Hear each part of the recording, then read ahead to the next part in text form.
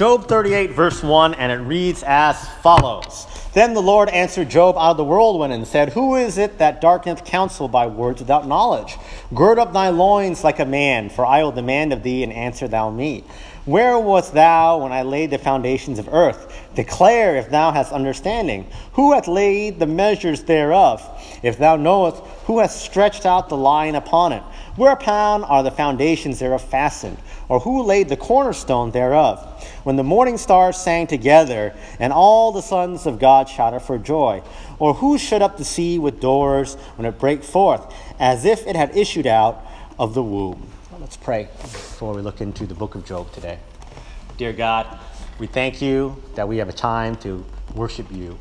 And we thank you for all your blessings, your glory, your honor, your salvation. God, it's so immense that we're privileged to have a chance to worship you, that we have a chance to hear your word spoken.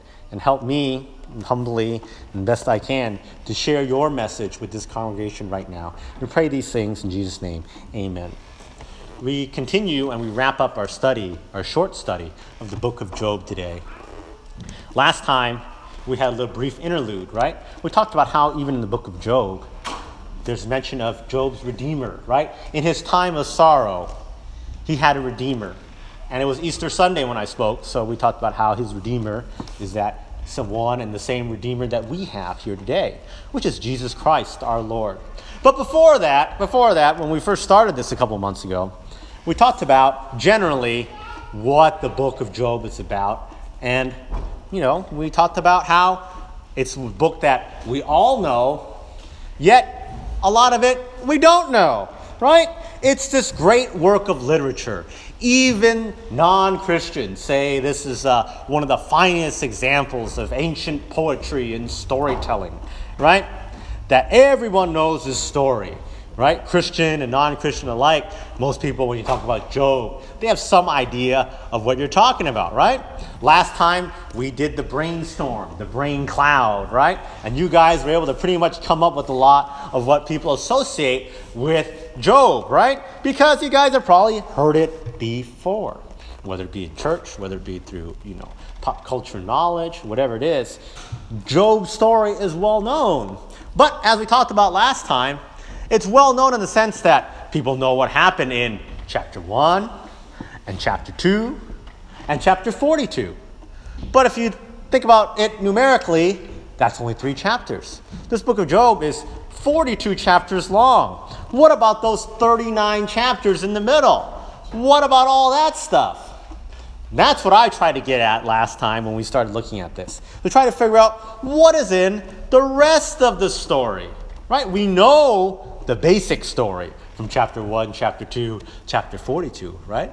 Chapter 1, chapter 2, that God lets Satan do all this stuff to Job to really mess up his life, right?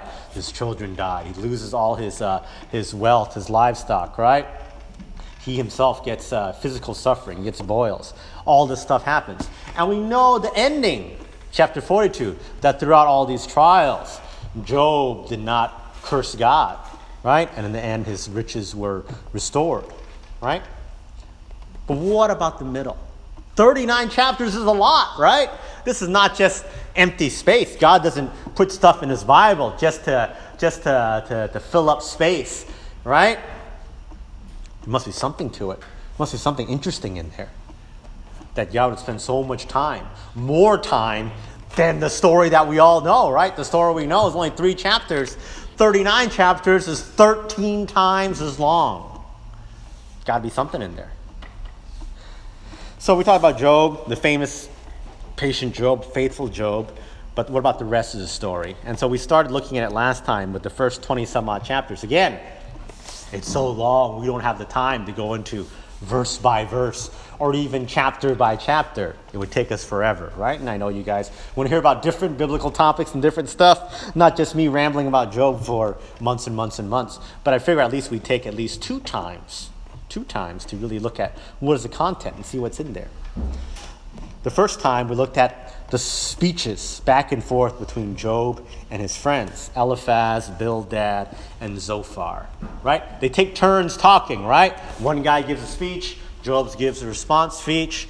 Another guy gives a speech. Job gives a response speech. This goes on for chapters and chapters, for 20 some odd chapters, this back and forth. To sum it up in the quick version, right? The quick version, we have Job being very unhappy at the start, right? To be lamenting his situation. To feel horrible, right? Your kids died. You lost all your livestock. All this bad stuff happened to you. Of course he's going to feel horrible, right? To wish he was dead, basically. It's like, what is there? He feels so bad. And his friends who have come to comfort him, they were there, that were there for him, but didn't know really what to say. And started talking generally about how, first they talk generally, right, about how God is just and God punishes people when they deserve punishment, right? First generally, and then getting more specific, saying, Job, this is God's punishment for you. To call on him to admit his wrongdoing, his sin. The progression of those chapters, you see it, they get more and more accusatory as the chapters go forward. And Job, who had started off very depressed and very sad and even suicidal sounding, gets more and more defensive sounding, right? As he gets all these accusations, as one might feel, right? After all these accusations, he gets more defensive and starts saying, hey, look, no, I'm not going to sit here and say I'm going to admit to all this stuff that I did not do, right? That's not accurate either. And he gets defensive. And that's why they get these back and forth speeches. On and on and on through 20 to 20, chapter 20, whatever it is, right? 28, 29, 30, right? Today, we'll look at the wrapping up of those speeches, and then to the most interesting part, right? Which is, well, what does God have to say about all this? Because if you figure someone would know the answers and give the guidance, who would it be? It would be God, right? So we're looking at that today, right? We looked at those friends last time, how lousy they were at comforting Job, coming up with all these accusations and stuff, how we, to be Christ-like, got to be more Christ-like in how he comforted, right? To be supportive friends, rather than being accusatory, judgmental friends. That was last time. This time, we're going to look chapter 31 to the end, the last 11 chapters, right? There's still a lot of stuff to cover. I hope, by talking about this book in kind of an overview sense, it encourages you guys to read it in a more detailed way, to get an understanding, a better understanding of the story. I think looking at these chapters really gives us a better understanding of who Job is, Job the man, more so than just a generic story.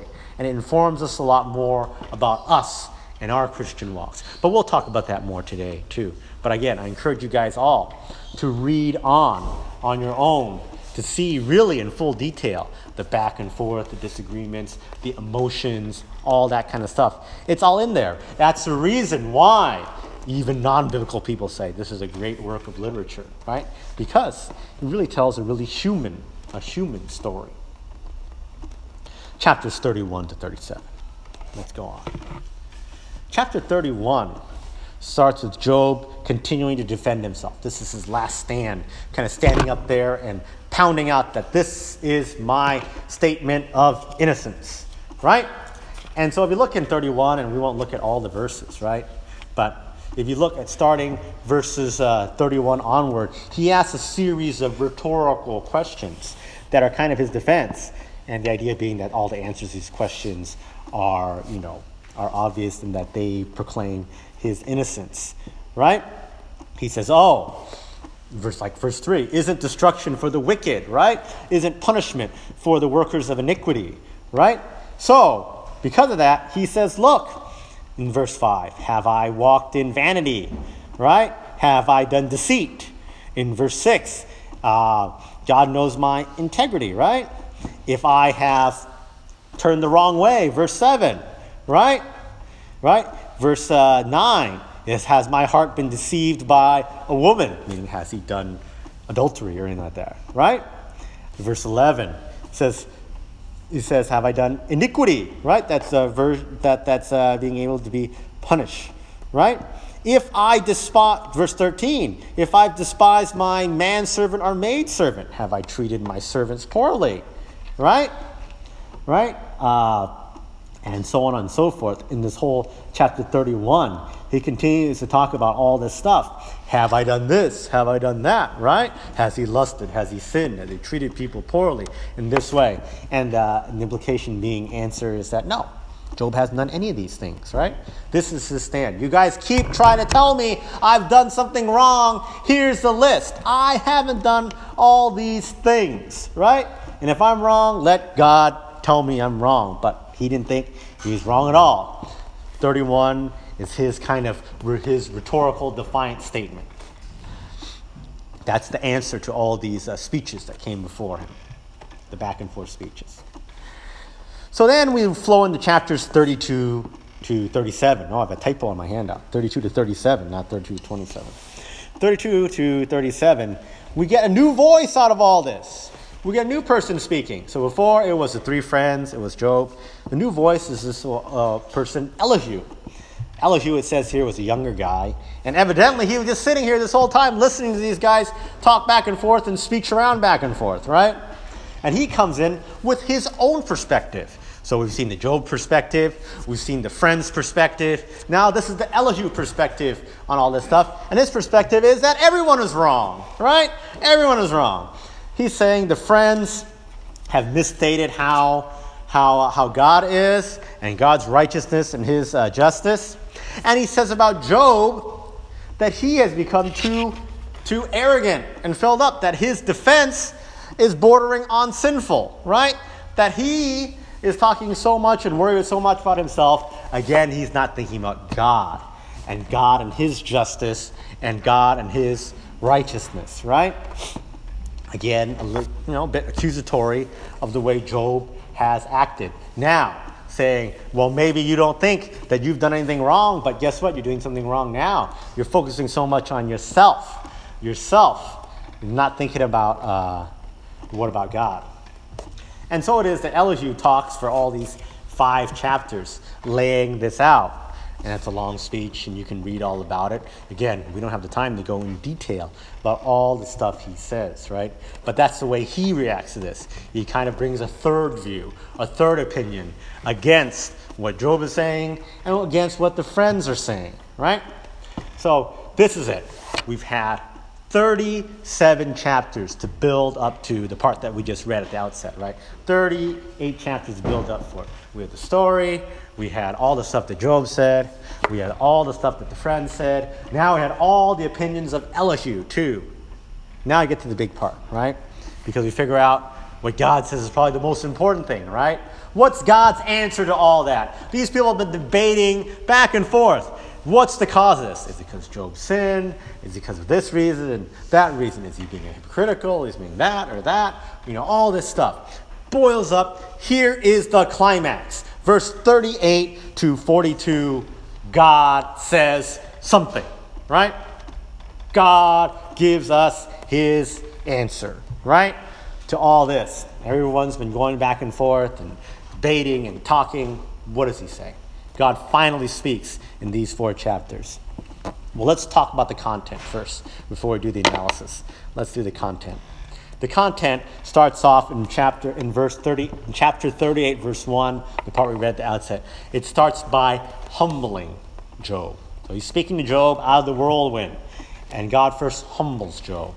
He humbles him by asking him some questions, by talking to him about creation. Right? We read in the verses. It says, Job, verse 4, were you there when I laid the foundations of the earth? Were you there at the time of creation? The answer is no, right? Right? Were you there when I laid the measures of earth, right? And stretched out the line upon it of earth? No, the answer is no, right? Do you know where the foundations of earth are fastened? Of course Job doesn't know, right? Do you know who laid the cornerstones of earth? No, he doesn't know. Do you know when all the stars were singing together and shouting to God for joy? Of course Job doesn't know. Do you know who shut up the seas, the doors of the sea, right? No, Job doesn't know. And he goes on and on in chapter 38 and chapter 39. He goes through the whole expansion of creation and all the things that God knows, that Job certainly doesn't know, that only God would knows, right? And just to give a few highlights, right? Instead of looking through each verse, although I encourage you to read each verse on your own, right? He talks about knowing about the gates of death. He talks about knowing about where the light dwelleth and where the darkness comes from. Where does light and dark come from? God knows, right? Talks about snow and hail. He talks about wild goats and where they come from, right? He talks about lightning, right? He talks about lions and animals and where they get their food from. He talks about all these different things in chapters 38 and 39. In 38 and 39, he gives all the examples. Do you know where the hawk flies? Do you know where the eagle makes its nest? Do you know all these things? This is humbling to Job, right? This is putting him in his place. He and his friends have been asking all these questions. The question you and I would ask, the why God question, why?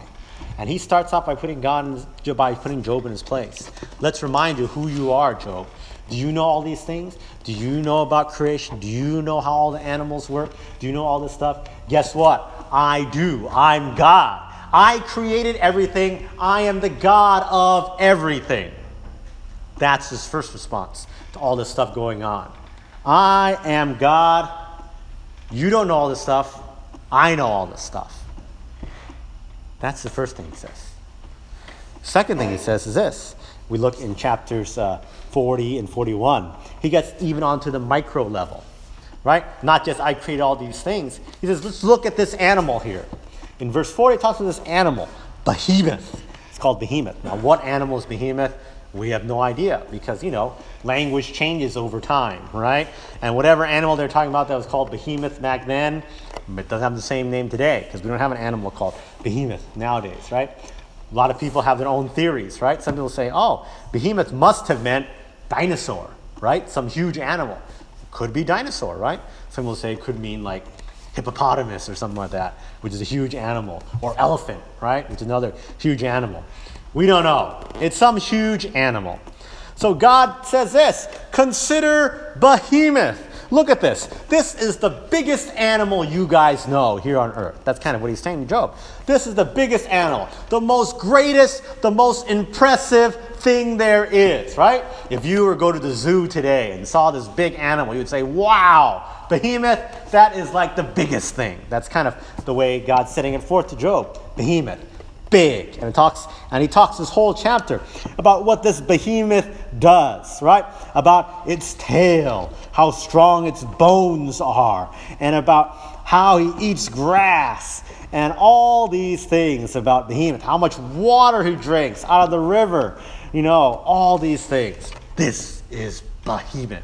He's trying to tell Job about, right? This mighty, impressive animal. And guess what? Who created that animal? You say that's impressive. You say that's a mighty animal. Who created that?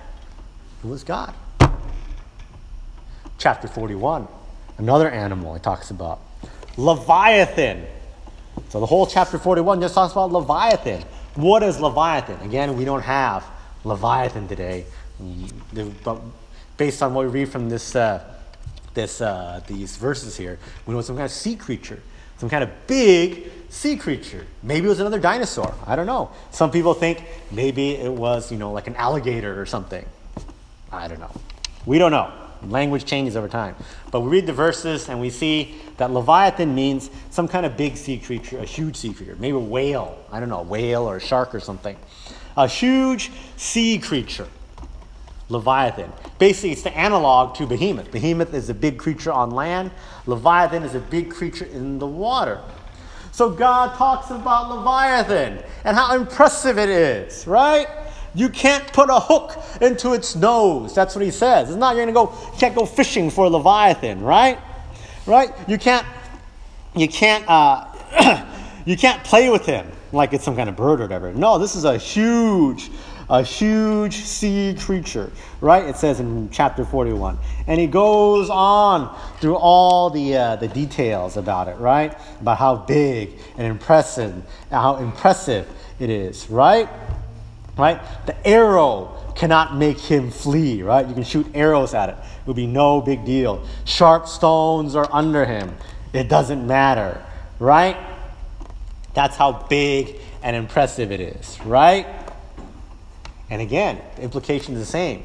Look at this. If you take out all the sea creatures, what's the biggest and the best? It's Leviathan, right? If you want to see what's the best animal, Leviathan. That's the sea creature you want to be, right? The mightiest, the biggest, the most impressive. Who created that? Again, the answer, God created that. God is greater than Leviathan. God is greater than Behemoth. God is the creator of everything. God made everything. And then, that's it. That's all God really has to say. That's the end of his answer to Job. In chapter 42, he just tells Job's friends, hey, you guys have been saying stuff wrong. Go make some offerings and get yourself right with me. And they do that. And then the famous ending, God restores a lot of stuff to Job, right? Gives him some riches back, and he has kids again. And then he lives a long life, and he dies. Let's look at this. So let's look carefully again at chapters 38 to 41. The answer. The question on everyone's mind is this: why? Right? That's what we want to know. We know the answer. Why did you make Job go through all this? Why does he have to suffer? Why, God? Why? I summarized the entirety of God's answer to Job. And basically, we see from that, he doesn't even answer the question at all, right? He talks about creation. He talks about Behemoth. He talks about Leviathan. He talks about everything but the answer. But that is his answer. The answer is that God needs no defense. He doesn't need to answer the question of why. Why? We want to know that. It would sure make us feel good, right? That's the one on everyone's mind, right? That's the question we think this book is about, right? We think this book is about, it explains us, gives the reason why Job had to suffer. But it doesn't. There is no reason. There is no answer. There is no defense. What is God's defense? His defense is, I am God. I created everything. I know everything. I am more powerful than everything. If you guys understand that and accept that, then you can accept me and accept the way I do things. Basically, we ask the question, God, why do I suffer? And God tells us, you are foolish to even ask that question. Do you trust me? Do you trust me, the person, the thing that can create all life, all heaven, all earth, all animals? Do you trust me? And the answer is, yeah, we should. Job trusted God the whole time. Job never cursed God. Job never turned his back on God. And in the end, Job did accept what happened from God. And that's really the answer. It's not a particularly satisfying answer. We wish God would give us the real life answer. But we have to understand this. We have to understand a few things about this book. This book really tells us not about why we suffer, but how people suffer. That's the real lesson of Job. It's to give us an example of how he did it, not why. It's not a why answer. It's a how question. Because guess what? Suffering is part of human existence. God says that repeatedly through the Bible. And it's a true statement. We will never, ever, ever in our lives escape suffering. Not ever. Everyone's going to have something bad happen to them. Period. End of story. Right? Everyone is going to die. No one here is going to say, I'm living forever. Right? And whenever someone dies, it's sad. It's not happy. Right? Some of you guys know this.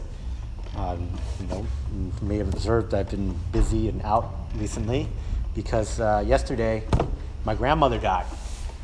She died yesterday in the AM. And I told some of you guys about this, and some of you guys know about it. And a lot of people would say, hey, she lived to be 95 years old, right? Nothing to feel bad about. And you live so long, right? Well, guess what? I still feel bad. I still feel like I'm suffering, right? I lost my grandmother, right? And a lot of my family feel the same way too. Even though you live 95 years old, is it still bad? Yeah, right? You could live to be 150 years old. And I bet when you die, you still might not feel too happy about that, or your family would be sad about it, right? Or whatever. It's part of life. Are we going to get sick one day? Yeah, you could be healthy for a long, long time, right? One day, you get a cold or a flu or something, or who knows, out of nowhere, something will happen, right? There's no one that can say, I am impervious. I am, Superman. Nothing ever happens to me. Suffering is part of our lives. God has even promised that in the Bible. He did not ever promise, guess what? You follow me, sunshine, lollipops, and roses forever. No. He says, guess what? You'll still have affliction. You'll still have trials and persecution and sufferings.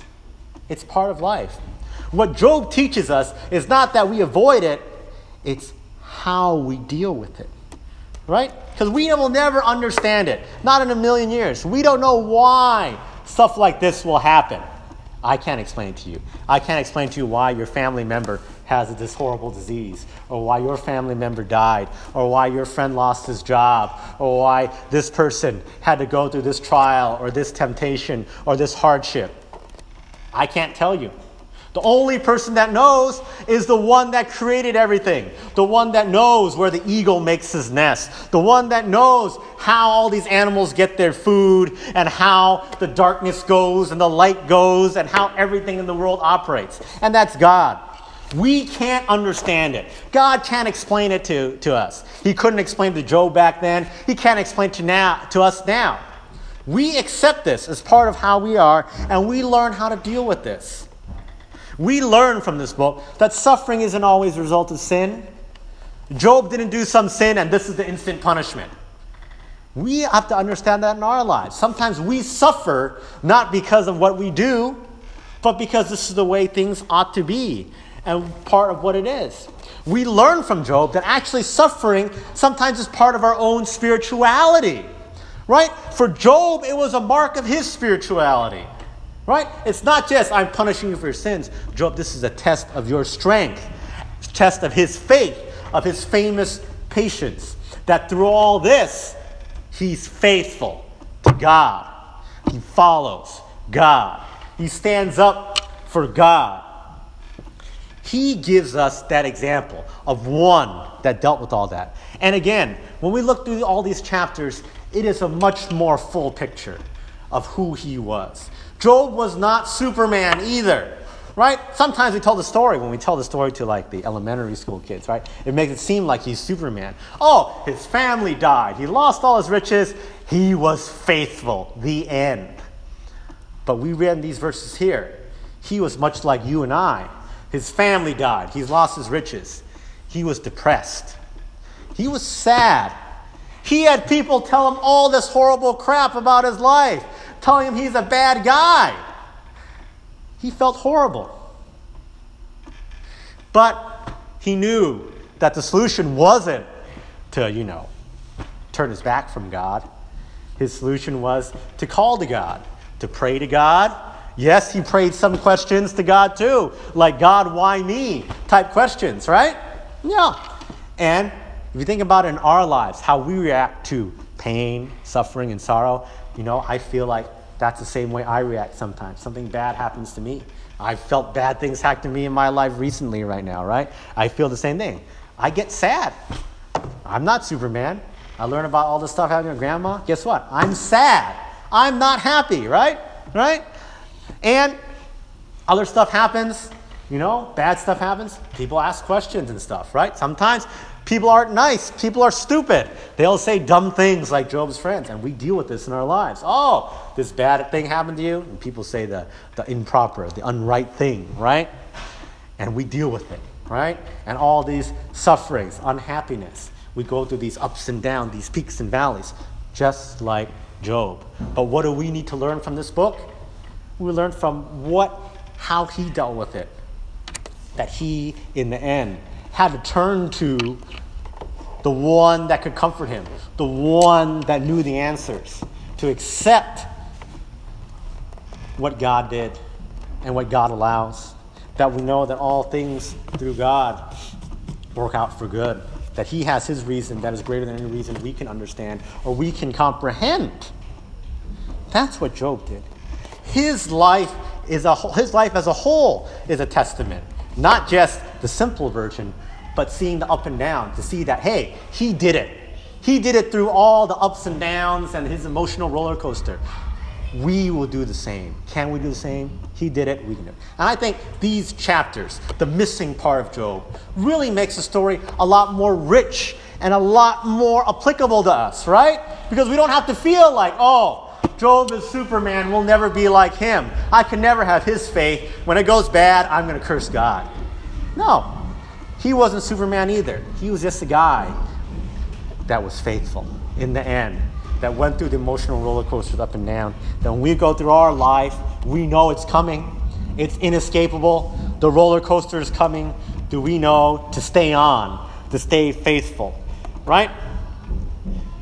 That's what our faith is. Martin Luther has this famous quote, right? Faith is a living and unshakable confidence, a belief in the grace of God, so assured that a man would die 1,000 deaths for its sake. But we die 1,000 deaths and still be faithful to God. We face 1,000 sufferings, 1,000 perceived injustices. Hope so. All right, let's pray. Dear God, we thank you for giving us this time here to reflect on the book of Job. He's a great character. He's great because he's like us. He's great because he shows us how we can be. We can be faithful through suffering, faithful through sorrow, faithful through everything, even through the ups and downs, highs and lows. Lord, we ask that you give us that same faith, that same strength, that same patience that Job had, that whatever we face, we remain true to you, God. We know we don't have the answers. We know you have the answers. And we'll get those answers when we get to heaven one day, I'm sure, right? But we know that we ought to continue in our faith, in our comfort, to follow you, Lord. Thank you, God. We pray these things in Jesus' name. Amen. Let's have the ushers come up right now and take the offering.